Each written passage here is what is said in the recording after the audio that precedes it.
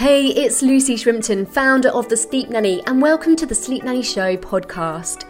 I aim to serve you with the ideas, strategies, and inspiration to help you and your family sleep soundly so you can live healthy, happy, and fulfilling lives. Being a parent is something for you to treasure, and getting the whole family sleeping well is a vital key in being able to do this without exhaustion, poor health, and the whole experience being a blur to look back on. So tool up, take the lead, and I hope this episode helps you. Hello and welcome to this episode where we're talking all about night wakings. There are so many different reasons for night wakings, but today we're going to explore one particular thing that could be causing night wakings for your little one, and that is parasomnias. What on earth are they? Stick around, I'm going to explain exactly what they are, why they happen, how you can respond to them, and how you can prevent them. So don't forget to hit the notifications so you know when I release another one of these episodes, because I have so many great tips coming up like this for you every single week. Right, so let's delve in to parasomnias. It's a funny old word, isn't it? And actually, it comes from para, meaning alongside of, and the Latin noun of somnus, which means sleep. It's something that happens alongside sleep, basically. So what is it? What are they? What are parasomnias? You will have heard of them in their individual little forms. Things like sleep talking, sleep walking. You may have heard of night terrors or sleep terrors. Those are all part of the parasomnia family. And what they really are, what it really means is a movement or behaviour in sleep. That's the easiest way to explain it. And things like sleepwalking actually are pretty hereditary. It runs in families. So if you were a sleepwalker, maybe your child will be. Don't be surprised if you see that, as it does run along in families.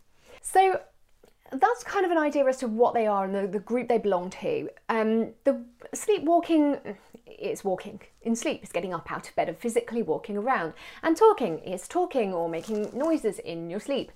But the one that I think needs a little more explanation is sleep terrors or night terrors. Because a lot of parents think their child is having them, and maybe they are, maybe they're not. So it's good to understand what they actually even are. And they are not bad dreams or nightmares or severe bad dreams or that kind of thing. That's a dream, and it's something that you wake up from and you can recall it. You can remember it if you try hard enough. The brain can recall it. Whereas a sleep terror or night terror, whilst it can come across similarly in the moment, so you can see, upset words or thrashing around, it looks like someone's in a really bad dream, it's actually not the same. It's not the same place. They're actually in a state of somewhere between awake and asleep. They're in a very deep sleep, but there's an awake element to it as well. I'm not going to go into the science right now, but what you'll see in terms of the differences, a bad dream or a nightmare is, oh my God, it's just awful, it's awful, I'm awake, as opposed to a little one who looks like they are awake. They already look awake. With a night terror or a sleep terror, or actually the milder version that we tend to see in the younger ones is typically called a confusional arousal. And it can still be a little bit upsetting or distressing in terms of their behaviour, but it's not quite as terrifying in terms of how they behave, but it is still very odd. They can be as mild as sitting up and looking around and looking for something and being confused and then going back to sleep, hopefully. And the thing with those confusional arousals, sleep terrors, night terrors, that kind of thing, is they will look or can look as though they are awake. And parents often describe it as like they look like they're possessed. And it's because they will. If you approach them, they might look like they're looking right through you, and you're kind of like, they don't recognise me, and maybe aren't responding to you. They're not maybe responding to you, trying to comfort them or anything like that. So that's what those can be, those episodes can be.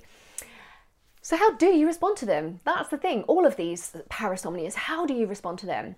So the key thing is not to try to jolt or shake or wake a person from a parasomnia. It would be really confusing for them. It could be upsetting, or you could actually just become a part of all of the confusion that they're in, and you just become a figure that's in that weird world they're in right now in their mind, if you think of it like that. it's better not to, but instead to monitor them. So with children, especially with little ones, monitor that they're not going to hurt themselves, that they're not getting into physical difficulty, because if they are thrashing about or walking or moving around, they could injure themselves. So safety primarily is the thing you're looking out for.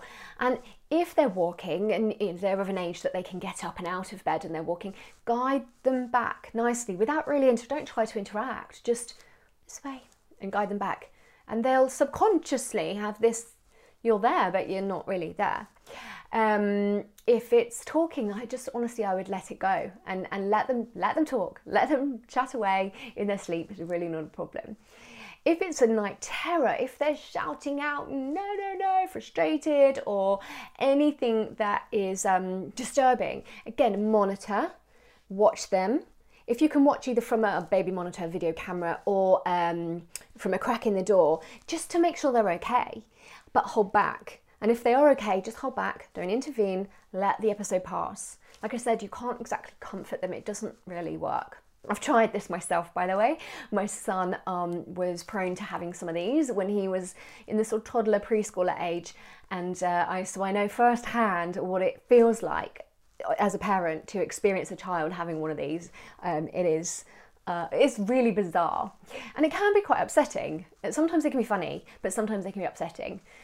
So hold back and try not to stimulate or engage with the child, but if you can steer them and keep them safe, that's great.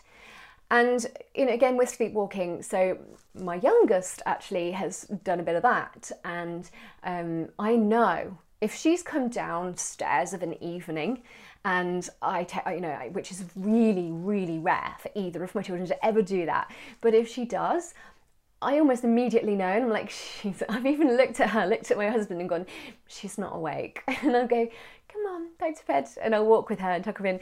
And in the morning, when I ask her about it, she has no memory of it. And it's because it was a parasomnia. That's kind of a nice kind where it's not really upsetting. And she's even laughed about that in the morning. So we've looked at what they are. And we've talked about how to respond or not to respond to them, how to deal with them in the moment. And rest assured, they will usually pass quite quickly. And it's good to know that they typically happen in the first half of the night, less often in the second half of the night. So usually you can deal with it before you're having your lovely deep sleep. But what can you do to actually prevent it? How can you stop them? How can you stop them? Well, like I said, sometimes it can be hereditary anyway, and so it is part of their genetic makeup and a tendency that they may have. However, that tendency is far more likely to show itself if they're overtired. I say this about everything, and if you've watched my other videos or followed me for a while, you'll understand that I'm always talking about overtiredness, because it is absolutely the root of a large proportion of sleep challenges with little ones. But overtiredness is a reason you're going to start to see these. So if your child has them a lot, I would question how much sleep are they getting overall? Are they getting, if they should be getting daytime sleep, are they? And are they getting enough? If they're past the age of daytime napping, how else could they be getting more rest? Are they going to bed too late, or is bedtime all over the place? Could we bring that earlier and make it consistent? Look for, I always say spot it. You've got to spot it, then you've got it.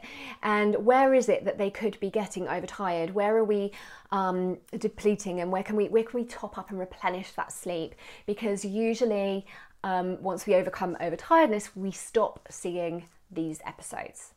So that's what they are, how to handle them when they happen, and things that you can do to try to prevent them. Parasomnias, guys, they are bizarre, but they are very real, they happen, and let's see if we can avoid that being something that creates disturbance in your child's sleep, because if they're prone to having these parasomnias, it's disturbing their sleep.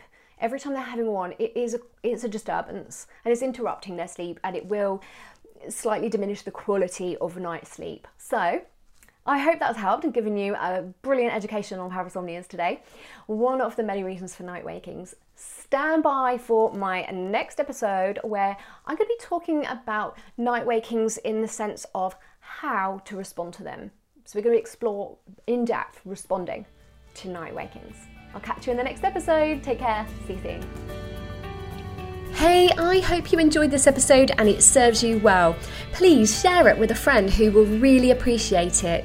And don't forget to subscribe for free to Sleep Nanny Insiders, where you'll get the latest episodes, info and free tools to help you even more. Head over to thesleepnanny.com now or check out the show notes for a link to subscribe, and I'll catch you again very soon.